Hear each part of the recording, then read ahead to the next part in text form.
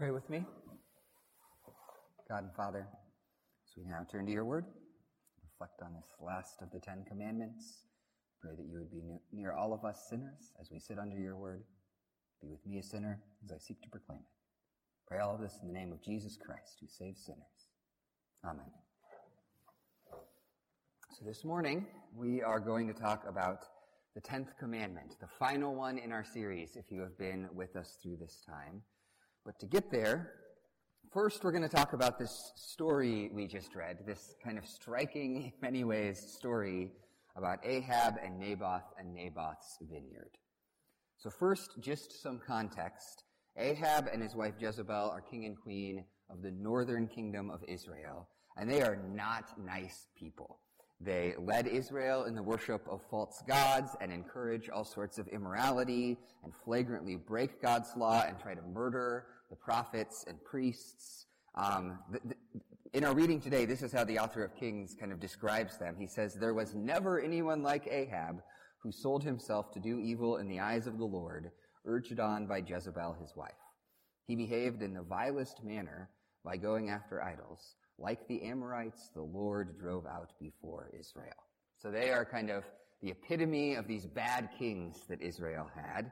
And at the point where this story takes place, Ahab's reign has been established. He's been around for a while. He's just won these military victories over Syria. And while Elijah, the prophet, has kind of consistently embarrassed him, he's had some time to recover from that. So things are going pretty well for him. But in our story, we read that sometime later there was an incident involving a vineyard belonging to Naboth the Jezreelite. The vineyard was in Jezreel, close to the palace of Ahab. So Naboth has this vineyard, and it's got this great location. It's this nice piece of real estate, and Ahab wants it. And initially, he makes what might sound like a fair offer. He says to Naboth, "Let me have your vineyard for use as a vegetable garden, since it's close to my palace. In exchange, I'll give you a better vineyard. Or if you prefer, I'll pay you whatever it is worth."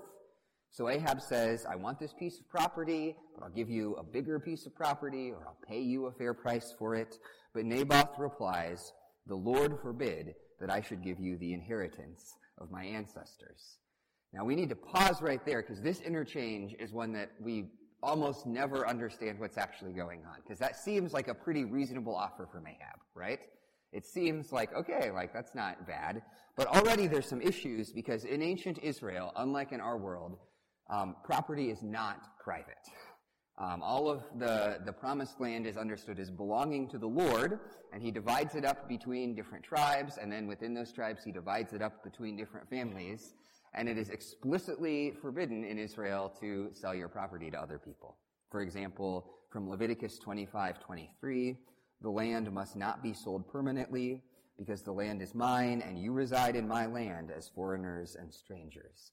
So it is permissible in ancient Israel to rent out your land for a period of time or something. But when Ahab comes to Naboth and says, "Give me your property, right? Sell it to me, and I'll give you another piece of property," he's disobeying the Lord. And so when you see Naboth's reply, read it in that light, and he says, "The Lord forbid that I should give you the inheritance of my ancestors," right? So Naboth's trying to be faithful to this command of God, that this is his property and he's supposed to keep it within his family, and Ahab's trying to get him to disobey him. But then notice how Ahab responds to the rejection. It says that he went home sullen and angry because Naboth the Jezreelite had said, "I won't do this." He lay on his bed sulking and refused to eat. And that's supposed to be a funny picture, right? The author of Kings is making fun of Ahab, right? You're supposed to picture him pouting and throwing this fit about how he doesn't get this. But he's, this child throwing a tantrum, laying in bed, refusing to eat. And then Jezebel, his wife, comes to find out what's going on. And I'll just read you their exchange. But she came in and asked him, "Why are you so sullen? Why won't you eat?" And he answered her, "Because I said to Naboth the Jezreelite, 'Sell me your vineyard. Or if you prefer, I will give you another vineyard in its place.' But he said, 'I will not give you my vineyard.'" Notice already how he's kind of distorting the conversation, right, to not recognize the fairness of what Naboth's doing. But then Jezebel, his wife, says, "Is this how you act as king over Israel? Get up and eat. Cheer up. I'll get you the vineyard of Naboth the Jezreelite."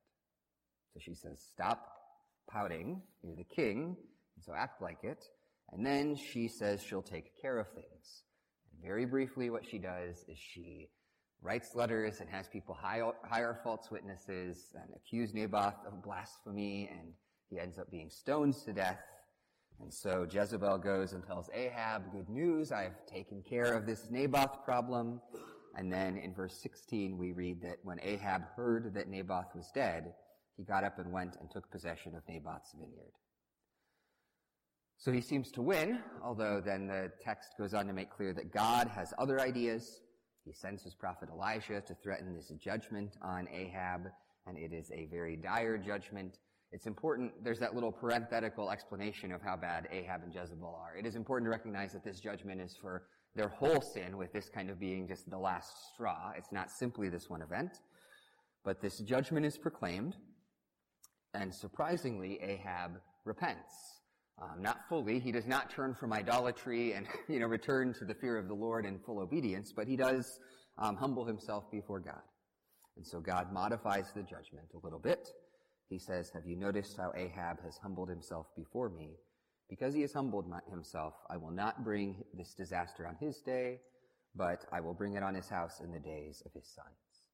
And if you keep reading in the book of Kings, in 2 Kings, that ends up happening. So here is the question I want to ask from that story, which is, what was the sin of Ahab that leads ultimately to this kind of judgment? What was the ultimate sin he committed? Now, certainly, there are a lot of sins in this passage, right? Especially as things go on. There's, people bearing false witness, and there's murder, and there's stealing. There's all this stuff that we've talked about in these other commandments that is really obviously sinful stuff. But the way this story is told makes clear that we're supposed to recognize that the root sin in this passage comes long before all of those things ultimately happen. What's clear is that the root sin in our passage is coveting. That story starts with Ahab desiring this vineyard that he is not supposed to have, and his reaction when he is shot down and is not able to have it. And the way this story plays out, we're supposed to recognize that it is the way he lives in that desire and lets it control him that ultimately leads to all of the terrible stuff that comes later. It is this root of coveting that leads to that death and corruption. And that, of course, brings us to this commandment. So in Exodus 20, let's read it in verse 17. It says, you shall not covet your neighbor's house, you shall not covet your neighbor's wife, or his male or female servant, his ox or donkey, or anything that belongs to your neighbor. All right, so what does that mean? Well, first we need to ask, what does that word covet mean? And in Hebrew, that's actually just the word desire. There's not a technical word for coveting in Hebrew. It's just the word, you desire something, you want something. That's the word that's used. But we do need to recognize that the context of this verse we're supposed to see it's a certain kind of desire. Because desire itself is not a bad thing in Scripture. There's things that we're called to desire, like the Lord, and we're called to desire appropriately the things in this world. It's not wrong that I, when I'm hungry, that I desire to eat a meal, right? Those are appropriate desires. Desire, in the 10th commandment, is modified by this list of things that all importantly belong to our neighbor and not to us. We desire our neighbor's house, not being content with our own. We desire our neighbor's spouse or his servants or his oxen or donkeys, which maybe just put in like car and riding lawnmower or something like that, right, in our context. But all these things that belong to our neighbor. And then because Scripture knows that we love loopholes, it goes on to say, and also anything else that belongs to your neighbor, right, to make clear that you can't be like, well, it's not on this list. The sin does not rest in the desiring, but the object of our desire. To flesh it out, coveting means to unlawfully or inappropriately desire something that is not ours. That is the sort of desire that is in view. It's to unlawfully or inappropriately desire something that is not ours. So not all desires are forbidden by this commandment, but a bunch of desires are.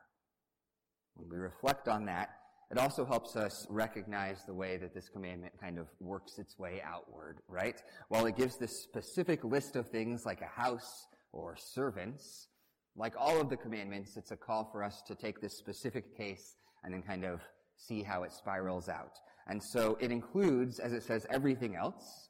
And that means, first of all, that it includes intangible things, right? I'm not supposed to covet my neighbor's house, but this would also include coveting my neighbor's gifts and abilities, or situation in life, or health, things that aren't as simple and tangible as possessions.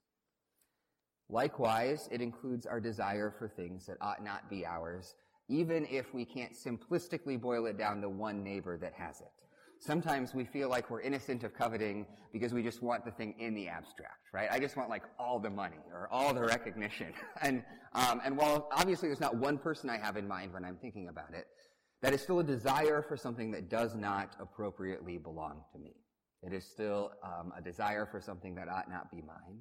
And so it includes all of those abstract sorts of coveting as well. Indeed, that starts to call us to recognize that ultimately what this commandment is about is this is the commandment that is meant to call us to reflect on our sinful desires, our wrong desires for things that we don't have a right to. Ultimately, all of that is caught up within that category of coveting. But given all of that, there are a couple of specific things that we need to realize as we talk about this commandment. And the first is that we just need to talk about the fact that according to this commandment, coveting is sin. It does lead to other sins as well, but coveting itself is viewed as sin. Coveting plays a role in humanity's original sin. There in the garden, the serpent questions God's word, but then he adds this enticement to Eve as he talks to her. He says, "You will not surely die if you eat of the fruit, for God knows that when you eat of it, your eyes will be opened, and you will be like God, knowing good and evil." Which is to say, here is this thing that does not belong to you, this knowledge that properly belongs to God, but desire and feel that desire for that knowledge. And sure enough, when the woman saw that the fruit of the tree was good for food and pleasing to the eye, and also desirable for gaining wisdom, she took some of it and ate it, and gave some to her husband who was with her, and he ate it. You can almost hear that process working it out, right? Well, part of the temptation is about mistrusting God and just wanting the fruit. A significant part of the temptation is desiring this thing that God did not give Adam and Eve, this sort of divine understanding of evil, and so it is that desire that ultimately plays out in their sin. The New Testament is full of warnings against covetousness as well. Take this from Jesus. In Luke's Gospel, he says, "Take care and be on your guard against all covetousness, for one's life does not consist in the abundance of his possessions." Or from the Apostle Paul, stressing that coveting is a big deal, just as much so as more obvious sins, he says, "But sexual immorality and all impurity or covetousness must not even be named among you, as is proper among the saints." In that verse, he's really taking one sort of obvious sin that's people are going to agree, oh yeah, I understand that that's sinful. And then he takes covetousness and puts it alongside it, right, in order to try to emphasize the gravity of that sin. Maybe the best New Testament text to help us understand coveting comes from James. This is how he explains our wrong desires. He says, "But each person is tempted when he is lured and enticed by his own desire. And then desire, when it is conceived, gives birth to sin, and sin, when it is fully grown, brings forth death." That passage and that process James describes is actually really helpful to us as we try to understand coveting. Because let me just acknowledge, we say all of this, and even though we might kind of agree that the Bible says it, there's a question we have, which is, wait, if coveting is just desire for what's not rightfully mine, like how can a desire that I feel be sin, right? So let me try to answer that. Let me walk through that step by step. So there's 3 steps kind of from James in this process of sinning. The first step that he describes is temptation, right? Which is just the experience we have when we feel a desire for something that ought not be ours.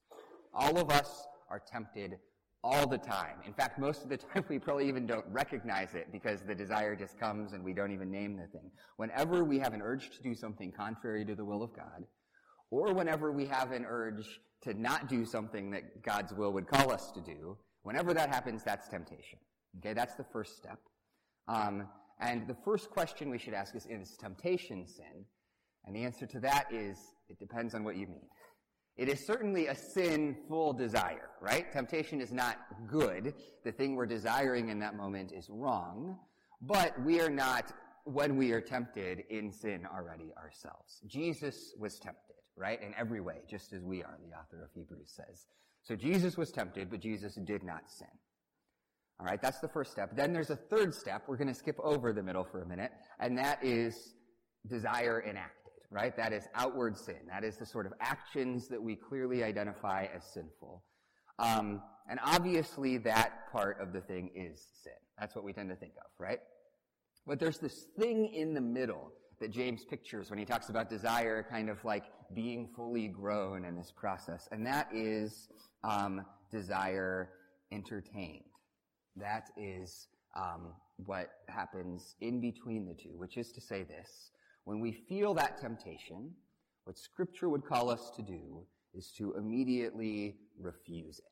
That's the imagery Scripture uses. It says, flee temptation, fight temptation, kill temptation, right? Those are the ways we're supposed to respond.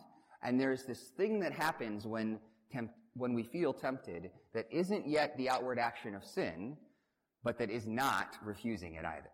It's entertaining it. Now, sometimes that can be a really short process, right? Like when you have the urge to say something hurtful, and if you don't immediately refuse it, the words come out, and that's enough entertaining, and then you say the thing. But other times it can be this sort of long process. That's what Ahab is pictured as going through, right? He sees this vineyard every day. He desires it. He tries to get the guy to sell it to him. It won't. He lays pouting on his bed, just turning over this desire he has for this thing that is not his. And the important thing to understand, the reason that process is important to understand, is because instinctively we want to put the line of sin here. We want to say that it's only when it comes out in our actions that it's sinful. But Scripture does not treat sin that way. Instead, Scripture would put the line here. It would say that the point at which we feel temptation and do not refuse it, we have already entered into sin. Now, yes, it hasn't come out in our actions, and in one sense, that's better in the sense that it's less destructive, right? I mean, entertaining the desire to kill someone is less destructive in the world than taking the action, but it is not less sinful in another sense. Indeed, it is often a product of our cowardice, not our righteousness, that we don't end up taking that desire and putting it into action. So in Scripture, entertaining sinful desire is sin, not just acting on it. Coveting, therefore, is sin. And if you haven't felt it yet, that really highlights the reality that coveting as a commandment takes direct aim at our hearts. All through the Ten Commandments, we've discussed this idea that while most of the commandments focus on an outward action, we are called to recognize that they also are meant to be applied inwardly to our hearts and desires. Jesus does that in the Sermon on the Mount. But one of the other ways that we know that's true is that the Ten Commandments, while many of the commandments focus on outward actions, the first and the last commandment focus on our hearts. The first commandment says you don't have any other gods in the presence of the Lord. Don't have any idols or false gods. And of course that means outwardly, but that clearly includes our hearts, right? In our hearts, don't worship as God anything that isn't the Lord. And the last commandment says don't entertain any desire for things that aren't rightfully yours. Again, the heart is directly in view in that commandment. In fact, interestingly, Scripture seems to see a link between that first and last commandment. In Paul's letter to the Colossians, he says this. He says, put to death, therefore, what is earthly in you, sexual immorality, impurity, passion, evil desire, and covetousness, which is idolatry. Now that passage, we don't have time to go into it. That's actually a very interesting passage because it's doing the same thing we just talked about, where it starts with this outward sin and kind of works inward through the process. But what's striking for us here is at the end, he says covetousness, and then he equates it with idolatry. How is that the case?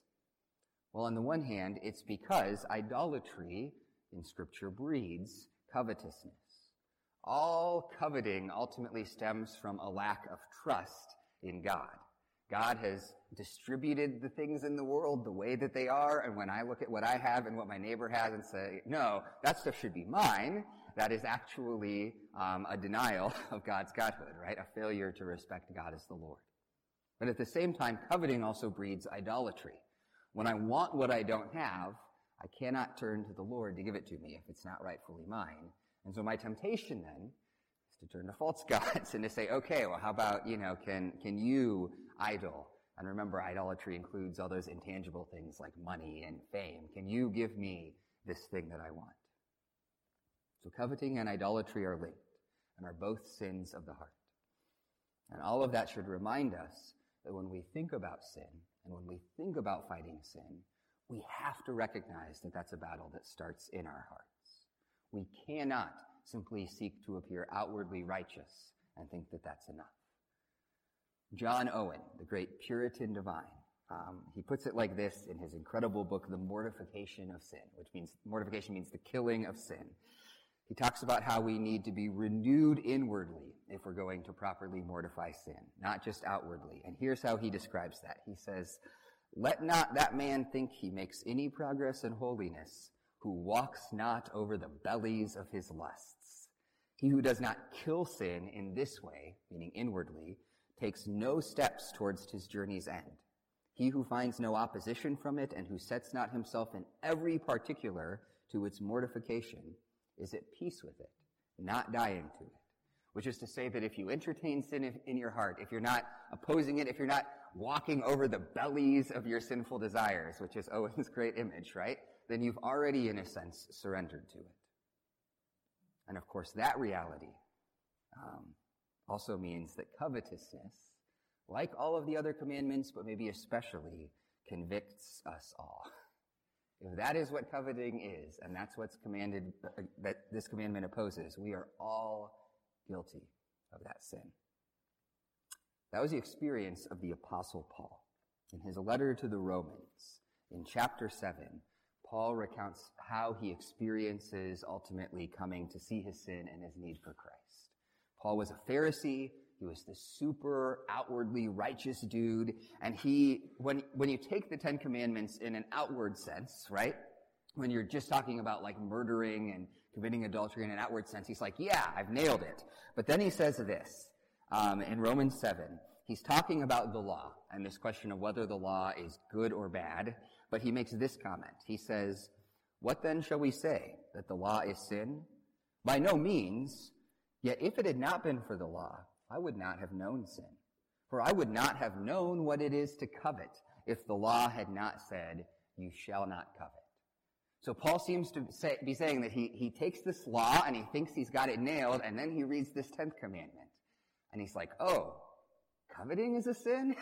And he suddenly realizes this, and so he goes on to say that sin, seizing an opportunity through the commandment, produced in me all kinds of covetousness. For apart from the law, sin lies dead. I was once alive apart from the law, but when the commandment came, sin came alive, and I died. Now, those verses are tricky. We talked about them back when we preached through Romans 7. But the thing to realize is Paul is not describing the objective status. He's not saying, well, I didn't sin at all, and then I read the law, and then suddenly I started sinning. What he's describing is his subjective experience. What he's saying is that I looked at myself and was like, I'm great. I'm full of life. I'm this really righteous dude. And then he reads God's law. He reads this commandment against coveting, and suddenly he's like, coveting is everywhere in my heart. Suddenly he recognizes his sin. In fact, that, he says, is the point of this commandment and the law. He goes on a little later in Romans 7 to answer that question, is the law bad? He says, did that which is good then bring death to me?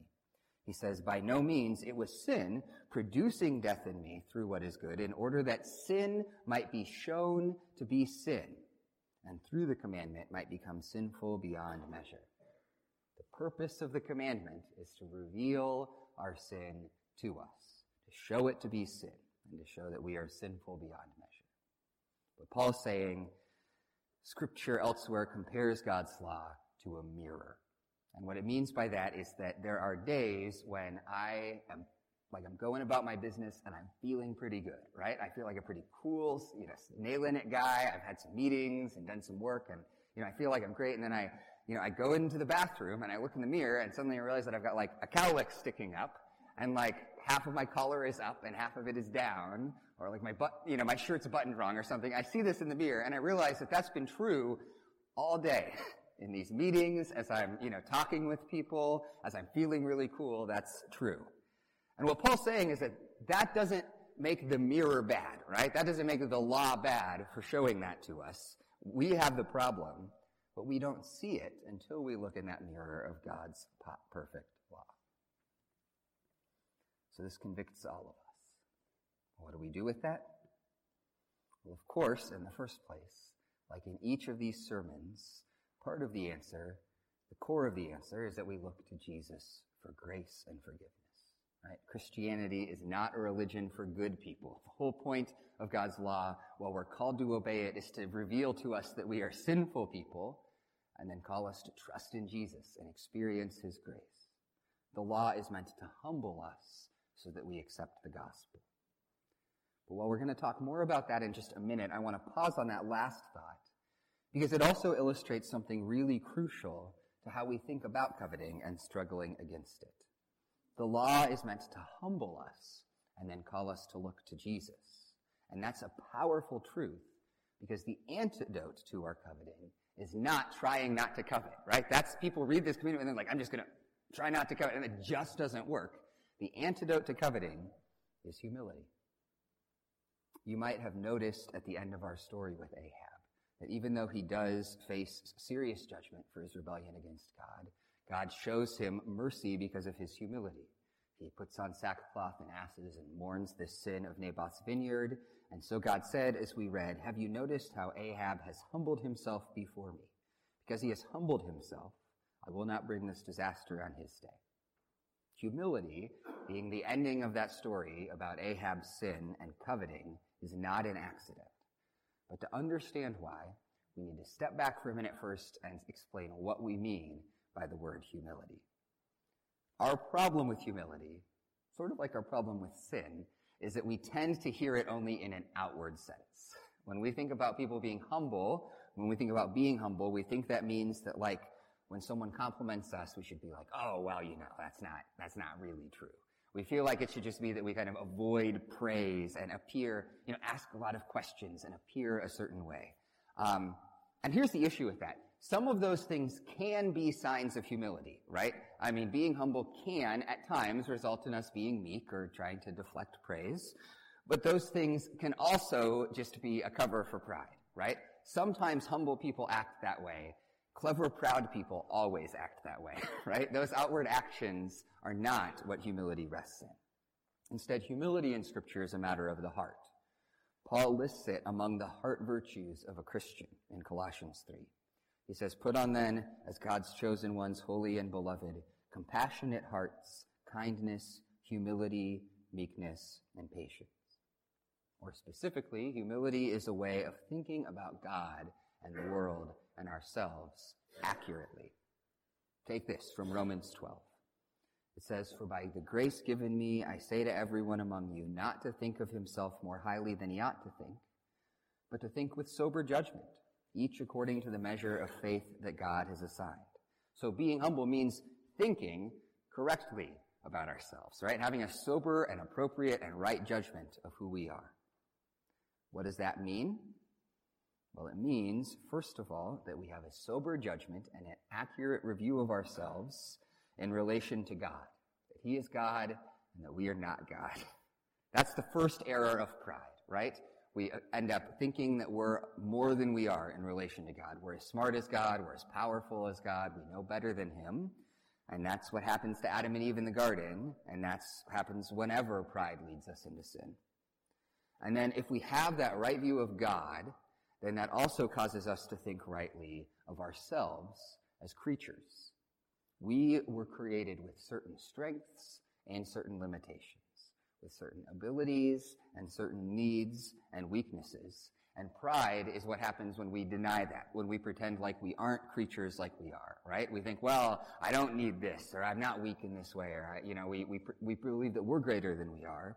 And then as a result of that, pride also causes us to wrongly view others, and humility calls us to rightly view others as God's creatures too. Which means when we look around, we have this appropriate view of ourselves with our strengths and our limits, and we likewise have an appropriate view of others with their strengths and their limits. And we don't demand that they be more than they are, and we don't treat ourselves as more important than them. Which is to say, humility is not pretending like we are unimportant. It is understanding our proper level of importance, understanding correctly the reality of God's greatness and the world that he's placed us in. This last week, my family went to Arizona for a few days.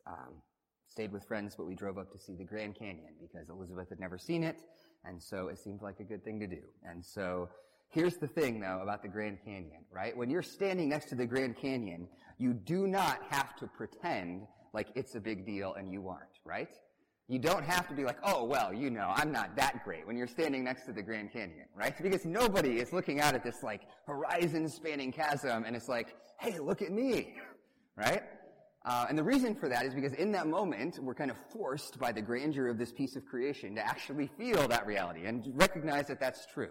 Humility is having an understanding of God and of the world that instills that sense in us always, right? We just always have that appropriate sense of our place in relation to the greatness of God and our place in the world he's made. And so that causes us to behave in a way that, that recognizes that. Here's why all of that matters. Here's why we're talking about humility, because coveting is really desire that flows out of pride. Coveting is always a result of pride. It's pridefully thinking too much of ourselves in relation to God. It's saying, I know better than you, Lord, what I ought to have. I know better than you, Lord, how the world ought to work. And coveting is always pridefully thinking too much of ourselves. It is refusing to recognize our limits and saying, no, I should have more, and I should be able to do more, and I should have all of this stuff for myself. And if that's true, then the main way we fight against that coveting in our hearts is by seeking humility and fighting against pride. That obviously then leaves us with the question, well, how do we do that? How do we get more humble? And in some ways, that is a much bigger question than I can answer as we wrap up this sermon this morning.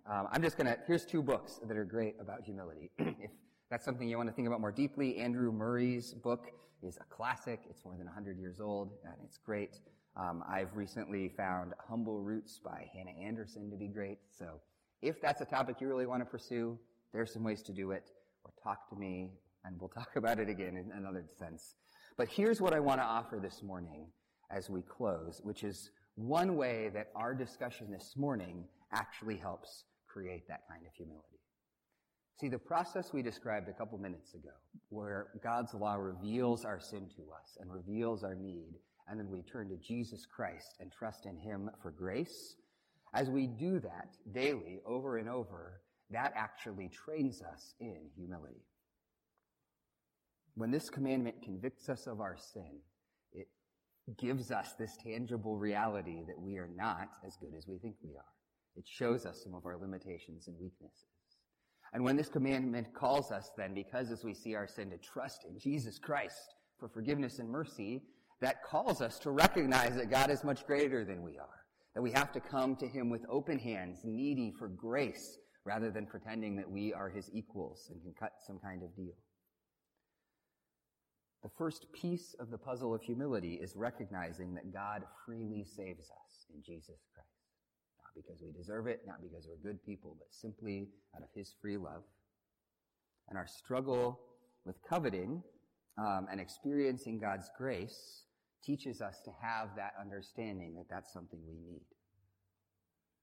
At the same time, as we experience that and as we experience God's grace, the more we live into those realities, the more we become humble.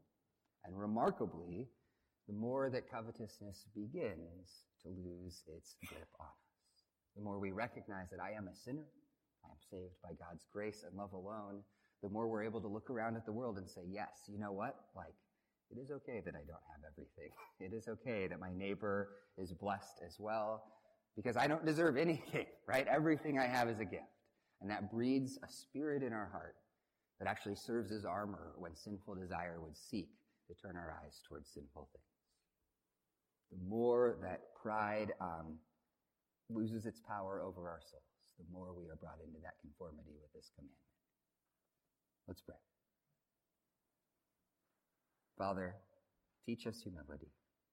Thank you for your forgiveness for the ways that we often lack it. Convict our hearts of all the ways that our desires lead us astray, and speak to us of the love that you have shown us in Jesus Christ our Lord. For help us in his name. Amen.